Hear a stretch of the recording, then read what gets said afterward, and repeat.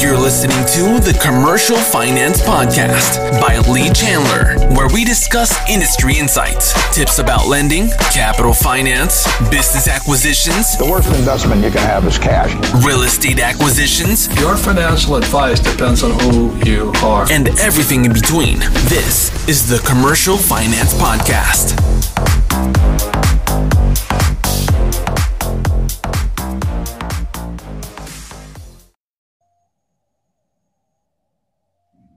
Hey everyone, welcome back to the podcast. Welcome to the Lee Chandler Commercial Finance Podcast.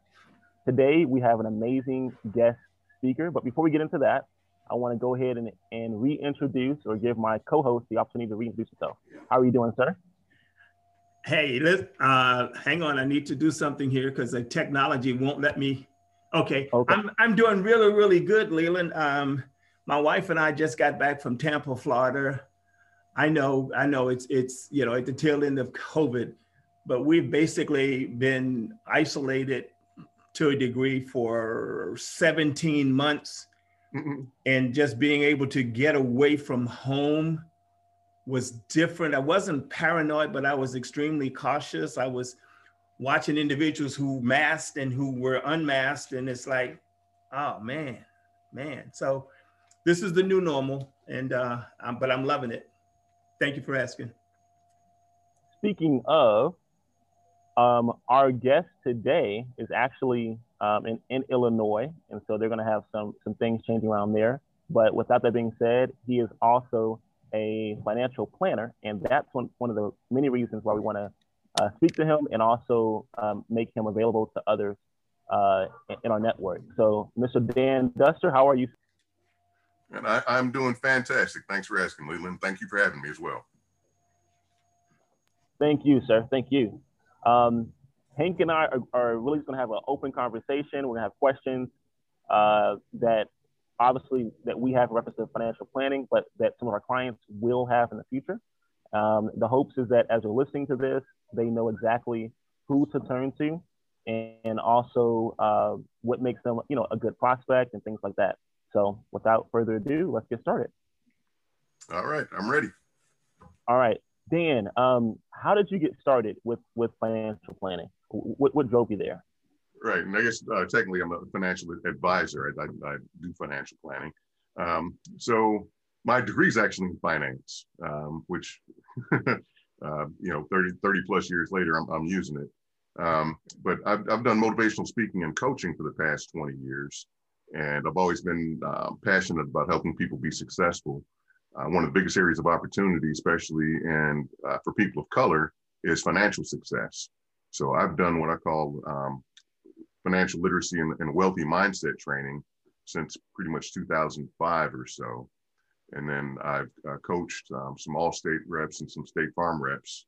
I did that for a number of years. And then I was working with a few folks who work at New York Life, and they were like, man, if you know all the language, you know what to do, why aren't you in the industry? So I thought on it and prayed on it, and I'd had a few friends who passed away who were or underinsured and really didn't have their financial house in order. So I was like, the best way to change that is for me to help make that happen. So joined New York Life, then went to Mass Mutual, and joined Edward Jones as a financial advisor. It's been incredible. So really passionate, like I said.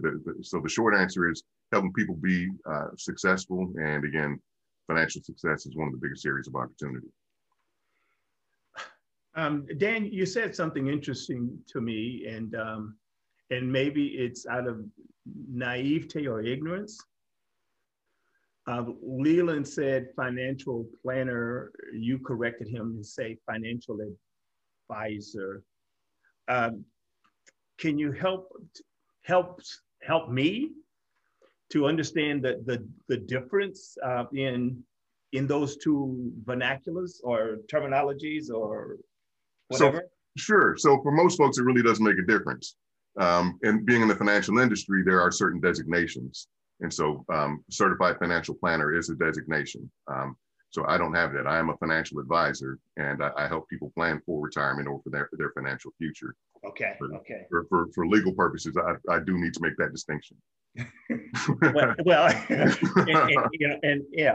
again, I appreciate that, because it's like You know, my daughter's in the food industry, and there are certain nomenclatures in the food industry that one uses to differentiate. Just because you can run a hot grill or what have you doesn't make you a chef. Right. You know, but if you are a chef and you're running a hot grill and someone calls you a cook, you might be slightly offended. Exactly. Okay. Okay.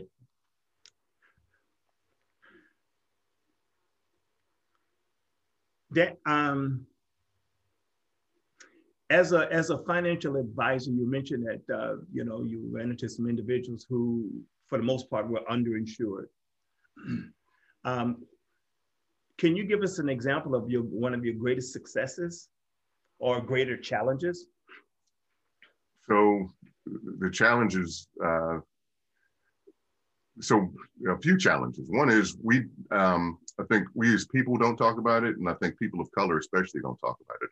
I grew up middle class. Both parents not only went to college, both parents had advanced degrees. My father had term insurance. It expired before he did. Mom doesn't have any. She's got Alzheimer's in a nursing care facility. So fortunately, my dad we took care of business. So, you know, opened up a checking account, savings account, paid bills on time. But we didn't talk about being able to create, protect, and pass on generational wealth. Insurance is one component of that. And that's another reason I made the transition from insurance to investment company, is that your financial future. So a lot of insurance companies have insurance as the cornerstone of your financial future, which is a good component, but it doesn't have to be the cornerstone. So you got some industry experts, if you will, Dave Ramsey, Susie Orman, who say, you know, buy term insurance and invest the rest. There are very few bad insurance products, and there's no one solution that's right for everybody. It's customized. Okay. So going to the challenge is helping people understand the different ways to invest in your future. Insurance being one component, and understanding what the difference is between term, and I can do a whole class on that, but understanding what the difference and the benefits of term versus permanent, or, you know, whole life versus universal life. And there are a lot of nuances within there that that are important to understand those distinctions. So that's the challenge, is getting people to talk about it, because a lot of people aren't comfortable. Again, especially in our communities, is that for decades we've been targeted and taken advantage of. And so a lot of people think of insurance, especially, is, you know, it's a jip or a joke, or, you know, it's a ripoff. And quite the opposite is wealthy people especially use it as a way to create and pass on generational wealth. So really helping people understand that is the biggest challenge. And the biggest success is when I get people to understand it. So it's the challenge and success are kind of one and the same. Dan, do you find that people who come to you don't really know what it is that they need? Yes. So they don't know what it is that they need, that they've got, whether, again, some pundits that they listen to. And again, it's fine to listen to it, but you need to read the whole book instead of listening to it. Right? So that's the challenge. Is, you know, so don't read a verse of the Bible and try to. That's exactly it. That's exactly it. So so that's the challenge, is, you know, helping people really sit down and do planning. The most frustrating. So going back to the challenge is, you know, you say you just, you know, took a vacation. Leland just did an anniversary. I'm sure you spent at least an hour or two planning for that vacation, right? People refuse to spend an hour. I'm saying, hey, let's sit down and let me understand what your situation is and what you want. Oh, I don't have time for that. No. So wait a minute. So then and especially with social media, so going back to the frustration is, you see people on Facebook is like, look, let's get your insurance policy or invest $200 a month. I can't do it right now. And you see on Facebook, they're at this club, or they took this vacation, went to this party. And so people not wanting to change their habits so that they can change their future. They want something different, but they don't want to do anything different. And so that's the biggest frustration, and you know, education component of that. when I was in Tampa the weekend, I heard someone said this. It says, every problem you do not solve now will be left for your children and your grandchildren to solve. And you find that in your industry, you know? Oh, absolutely.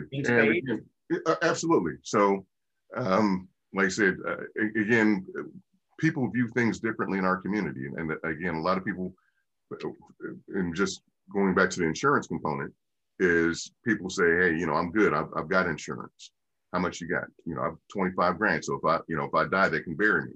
And so we look at his insurance as burial insurance, or, you know, I don't want to leave my family any expenses. Instead of, it should be income replacement. Is right. That, you know, if you've got children, then if you're gone, how are they going to be taken care of? And so that's one of the main things to consider. The other thing is considering, again, passing on generational wealth. So your children and your children's children. And I've heard it said that, you know, poor people plan 3 days ahead, rich people plan 3 generations ahead. So to have that planning in place to say, I'm going to leave this for my children and enough for them to, you know, have something for their children. Whereas I've heard people say, well, my parents didn't leave me anything, so I'm not leaving my children anything. So it's perpetuating that cycle of not having generational wealth. And that's the frustrating part. Would you agree that that's a minimalist mindset, Dan? It is, and unfortunately, it's a normal mindset. So normal is relative, right? That hurts. Right. Normal tends to be inherited. Well, you know what your family did. Normal? Hold on. I missed you, Leland. I'm sorry. No, I was like, normal? Yeah, normal is relative, like you said. Right. So getting people to understand that or think differently is a challenge. So that's what I really focus on, is one, just helping them understand, hey, what can you do right now that's going to make the biggest impact? And, you know, starting to change. I mean, I can show people how, you know, if you're in your early 30s, if you can redirect starting at $200 a month and increase that by 5% per year, you'll have $1 million at retirement age in your early 60s. Just starting with $200 a month. And you can do that. It's like when you look at cable, you look at some other niceties that we have, and again, just, you know, redirect some of that money and get used to doing it. You'll be a millionaire by retirement. So, Dan, what I heard you say is how you think is more important than what you think. Absolutely. And again, just again, what, you know, there's so many wealthy people that I run into that don't look, again, wealthy. And again, part of it is, in my experience, part of it is cultural, is that, you know, people of color will spend money on cars, on gadgets, on jewelry, on you know, bling, on bling.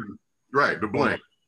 And other folks, you know, are looking wealthy, driving simple cars, eating simple stuff, and they've got $600,000 in the bank. And, you know, we you know, several reports over the years have come out, and it's most families, if you have an expense more than $400 to $500, that's going to be a problem, right? So we don't have that much in our budget. We don't have that much in savings to redirect. If you know, it's going to be a problem. And again, that's living right at your means. And if you can live below your means, it's not. So again, it's not, you talk about, it's not what you think, it's how you think. It's not how much you make, it's how much you save or invest. So again, and I remember being in college and not arguing, but having dialogue with my professor, because you've got the income curve and then you've got the debt curve. At one point, debt exceeds income. I'm like, that does not make fundamental sense. It's like, if the more money you make, then you should be able to pay off that debt. But no, that's how most people live, is you acquire more, you get more money, you acquire more things, you have access to more debt. And so that's what you do. So again, just helping people reframe their mindsets and, you know, live beneath their means and invest a little bit, and you can plan for a nice retirement and for the next generation. Dan, that example you just explained took me back probably about 20 years ago. I was down in Cincinnati, and I was at a business conference, and the guest speaker said something that has stuck with me through the years. He asked the crowd, how many of you have debt on your credit card? He said, let me be more specific. He said the average person who has credit card debt at the time was like $6,000 in credit card debt. And he says, if you've got debt on a credit card, you're broke. And there was a hush in the crowd. And he said, let's be clear. That if you cannot afford to pay your credit card off every month, you are broke. And that has stuck with me, because you and I know that there are people with 5 or 6 credit cards. They got a hefty balance. They got a limit on all of them, and they've got a hefty balance on all of them. And they think they're doing extremely well because they got these cards. But in actuality, they are underwater only and don't even come to grips with that. Right. So I totally agree. I've done workshops, what I call be interested in interest rates, right? Is that, so if you're servicing let's just say it's 20% on $6,000 a year. So you're paying, and if you most people keep it right there. So you're paying $1,200 a year in interest. So going back to the $200 per month, if you eliminate that, you're halfway there to reinvesting $200 a month. And again, not all debt is bad. I had one guy come into the office in early 20s. He's like, yeah, I'm not doing any debt. I want to pay everything in cash. I'm like, no, debt isn't bad. Credit cards aren't bad. Paying high interest on that is what's bad. Mm-hmm. So if you can use a credit card and pay it off every month, by all means do that, and do the rewards program, travel miles, whatever, 1.5% cash back. That's fine. But being able to pay it off on a monthly basis is great. But no, start, again, another workshop, but start your credit early and keep an open line of credit. So the longer you have a line of credit, the better your credit score is going to be. But being able to pay it off every month so that you're not paying high interest rates is what's important there. Dan, how do you find the majority of your clients? How do they find you? So it varies. So I've done, you reach out to your warm market on social media, whether it's Facebook or LinkedIn. And typically what I do there more so is get referrals. Again, it's an interesting paradigm that people don't like to talk finance. It's kind of like, you've been friends for a while, but you haven't seen most of your friends naked. And so talking about finances is that vulnerability of like, yeah, I don't want them to see me naked. So like, all right, so here's what I do. If you're willing to talk to me, wonderful, but hey, who else in your network or family can I talk to? So that's number one for me finding people. Then going to networking functions. So right now it's been mostly virtual for the past year and a half. But we also have people, our website that people can, reach out to me or reach out to me on LinkedIn. So it's probably 4 or 5 different things that I'll do. I do some webinars as well, and invite friends. And again, friends of friends. It's like, hey, I'm doing this, hop on and tell somebody else. So it's a multi-pronged approach. Aside from insurances, Dan, what other asset classes do you advise your clients towards? Sure. So yeah, most of my investment advice is towards actual savings and investments. And so those are going to be stocks, bonds, mutual funds, ETFs, and just, investing 101 is that the mutual funds are a bundle of stocks. Same thing for ETFs. ETFs is exchange traded funds. And so the benefit of those is they tend to be less volatile because you've got a group of stocks, and it's not going to be as volatile as one stock. And I'm all about diversification. Is people look, and that's the other challenge, is that people want to get rich quick, and they want one stock that's going to explode. And it's like, no, that's the exception, not the rule. So if you can get for a portfolio that's going to get you from 6 to 10%, that's the S&P 500 is trended around 10% for the past decades. And so it's fluctuated a little bit, maybe more some years, maybe less, but it's right around 9+ percent, just under 10%. So looking for those types of investments that are going to be reasonable, you know, if you want to gamble, I do gamble. I go to Vegas, you know, once a year, and you know, that's money I can lose. Pick a couple of stocks that you're willing to gamble, that you're not counting on. And that's the other challenge is, you know, people say, hey, like I want to buy an Amazon or with all the cryptocurrency, and not fully understanding what cryptocurrency is, and, you know, saying, hey, I've got, you know, whatever my nest egg is, I'm betting it all on black. I'm betting it all on crypto. It's like, no, you know, if you want to have that as a component of it, you know, that's fine, but be diversified so that you're investing for the long term. So you mentioned cryptos, and I think most people don't. They hear Bitcoin and they froth over, and recognizing the fact that, you know, unless they got about 50 grand, you know, they won't own a coin. They might own a portion of the coin, but there are hundreds of different cryptos out there. So, you know, so do people come in with a particular crypto in mind, or they come in saying, I want Bitcoin? So it's the most popular, which people will say Bitcoin, Dogecoin, Ether. So what they've heard about. And again, the best way to, because most, and again, read the whole book or take a class on crypto, but crypto is essentially a collectible. So it's kind of like baseball cards. So most cryptos, you produce a certain number of them, and the value is pure supply and demand. And so, you know, it goes up, but it can go down. And so, you know, that's why people need to be cautious of that. Again, I say only invest with, there are no bad investments to me. It's just being aware of the risks that go along with that. So crypto is a risky investment. I don't say don't do it. I say do it knowing that it can go down.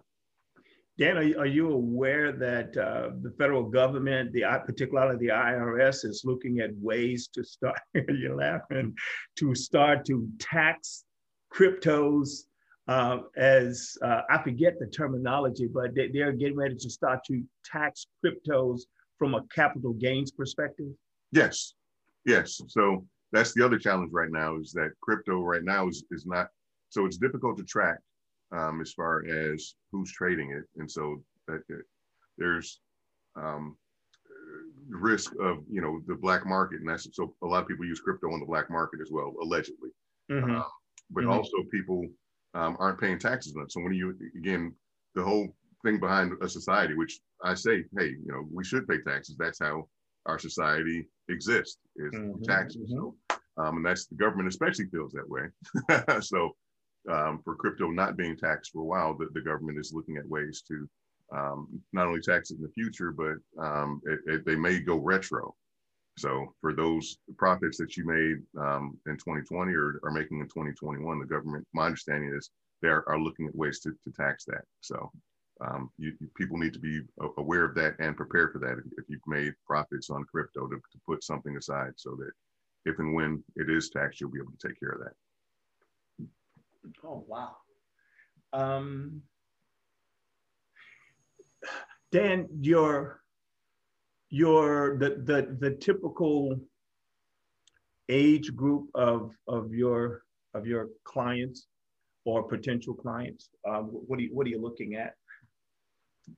So I switched over. I used to try and do a target market, and that was either a profession or an age group. What I do right now is target mindset. So somebody that's serious about their financial future, has the discipline to have already invested or to want to invest, respects me as a financial professional. Is, you know, if you're not serious about your future, you know, like I said, you know, you sit down and say you want to invest, but then you're going off, you know, taking trips or going to the clubs, and then you say you don't have any money to invest, you're not my client. Right. Okay. If you're spending money on purses or shoes or Jordans versus investing, you're not my client. If you think that you can do it better than me, you're not my client. You know, I'm a professional. I'm a smart guy. I still rely on the professionals at our home office for my advice. That would be, how arrogant and ignorant would that be for me to say, I'm the best guy, I'm going to pick all of these, because I've got to know my clients. So I can't know my clients and know everything that's happening in the marketplace. So that being said, is clients that I'm probably most beneficial for are people who are at retirement ready to retire, have a nest egg available.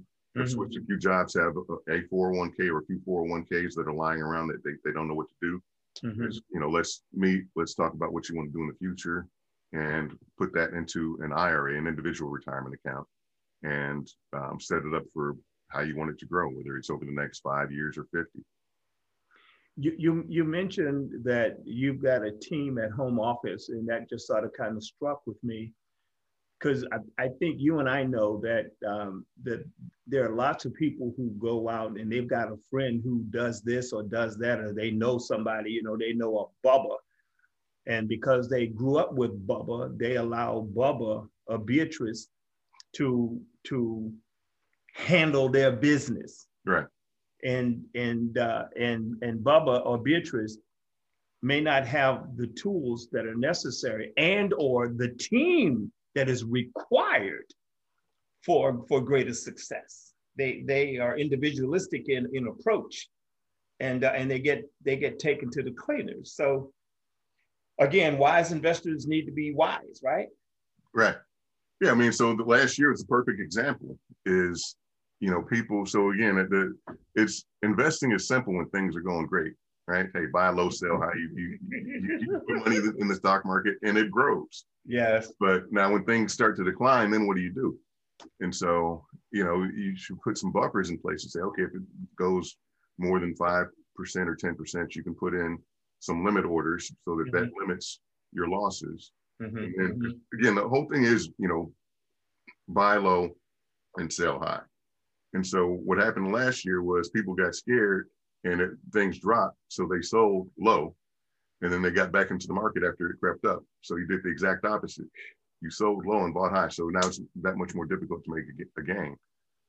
So as a financial professional, that's where I sit there and say, hey, stay calm.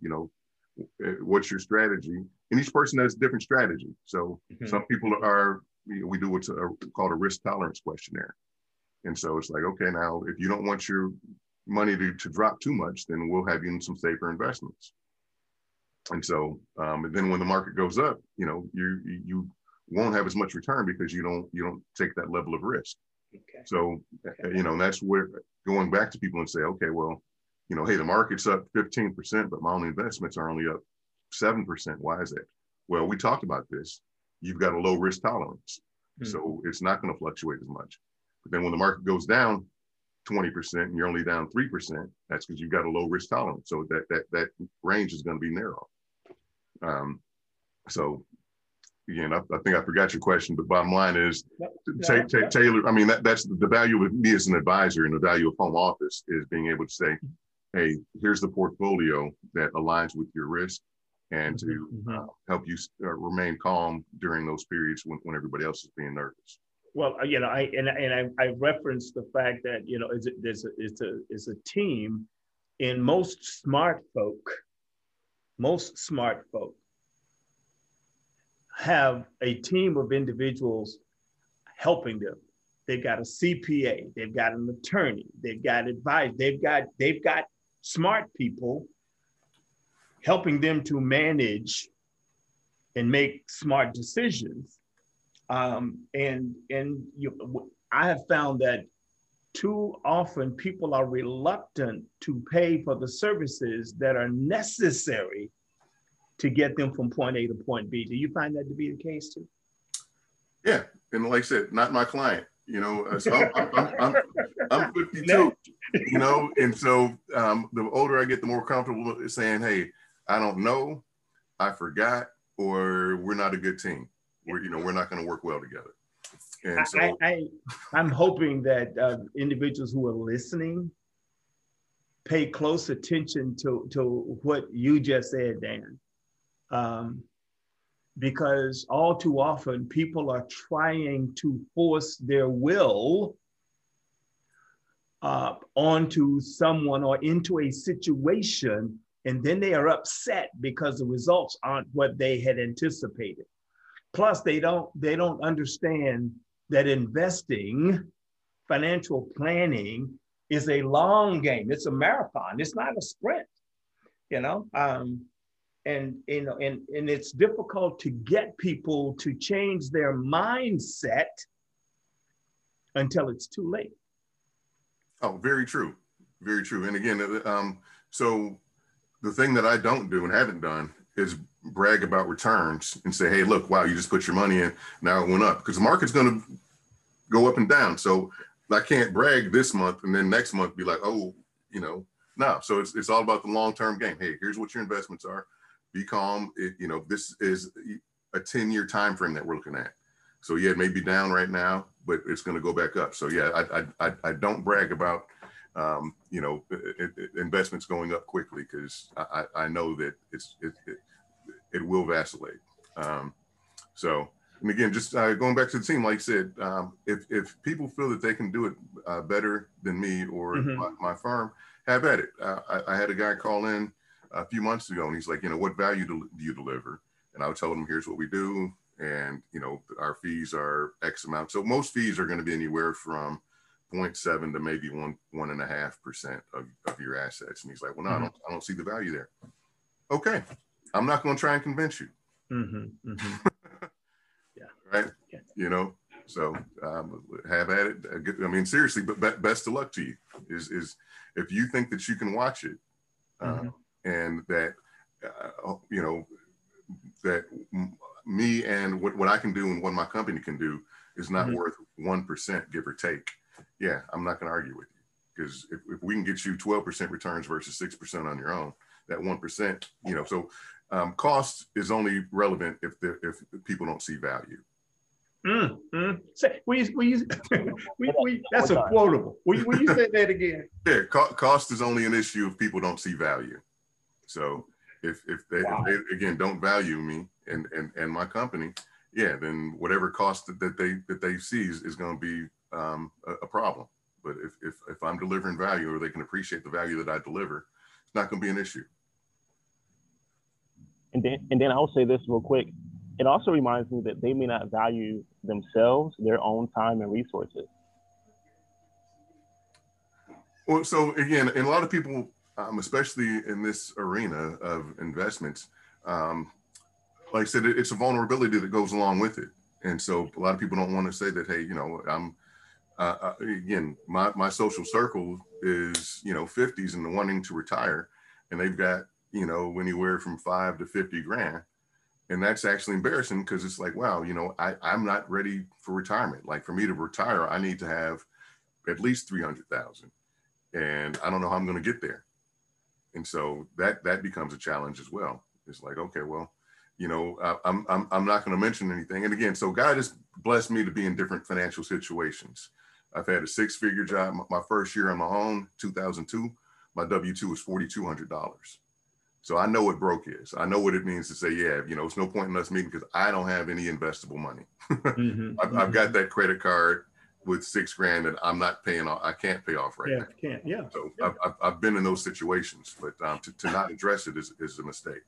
But Dan, what I got goosebumps, because what you just demonstrated or articulated is the fact that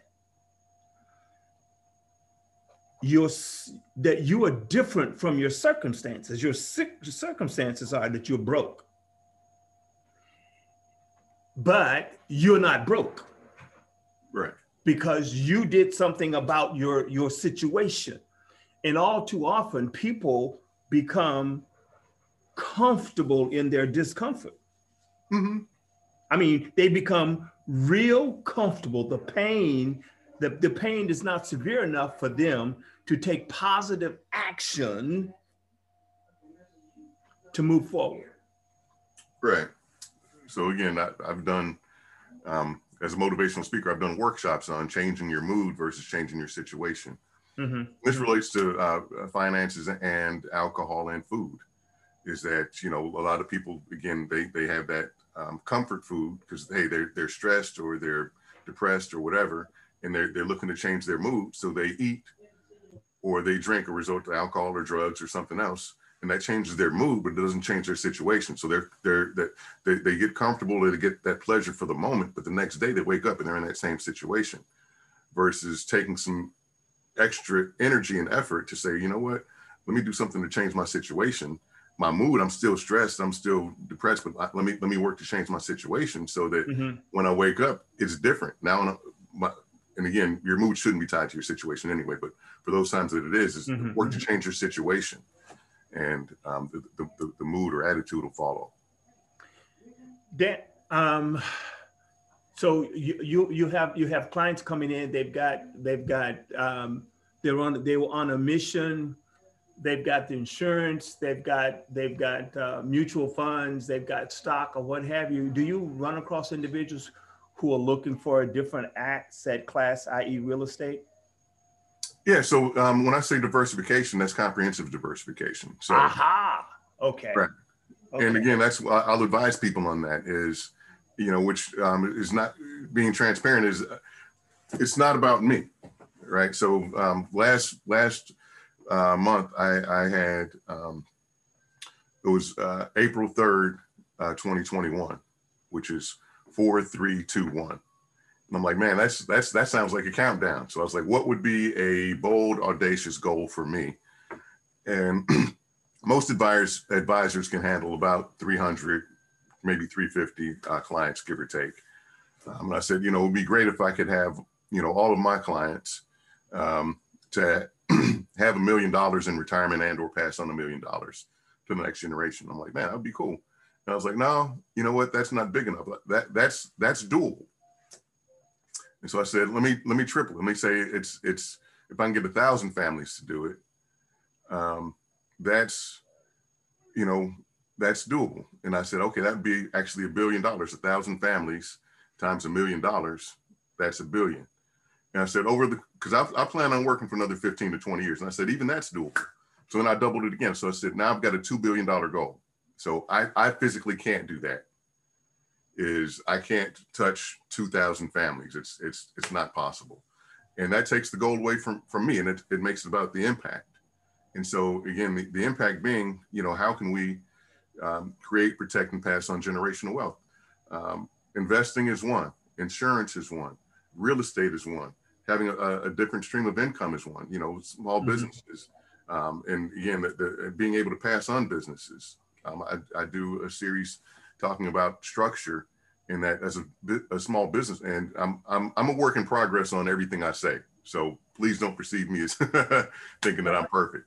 But as a business, you should be structured, so structured that you can take 2 weeks off and not miss a beat, and or somebody else can take over that business when you want. So when you retire or die, and again, especially I've seen it in the Black community, when the business owner dies, the business dies with it, and that shouldn't happen.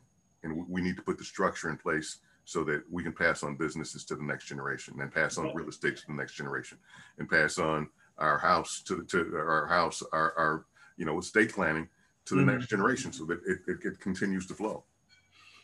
Dan, I've done some strategic planning for businesses, and one of the things that, and you hit it, but minority business owners do not have a succession plan. They said I built it, and and then they hire every family member they can think of. Don't really train anybody to take over, and when the person dies, then you're right. So if you have some clients who are in that situation, they're looking to sell their business, we help other people to buy businesses. So if you've got some clients who've got a business that they might be interested in, nobody, a family member doesn't want to do anything with it, but they don't want to just walk away. Sure. And basically get nothing. We may be able to help them to find a rightful owner as they transition from ownership to retirement to something else in life. Okay. Absolutely. That's what I'm all about. I want to be wealthy, and I want to have wealthy friends. Right. There's nothing wrong with that, my brother. That's it. As they say, iron sharpens iron, right? Absolutely. Absolutely. Yeah. So, yeah, I mean, like I said, and I believe in abundance. So a lot of people say, hey, try and get, whatever you have, invest with me. No, diversify. So, and then the more you have here, and things can be interrelated and support one another. So, hey, have investments here. You may want to pull some out and invest in real estate, make a profit there. With that profit, again, I say do what's best for you. Again, my new goal, I literally can't do. I can't impact everybody on my own, and everybody can't invest with me alone.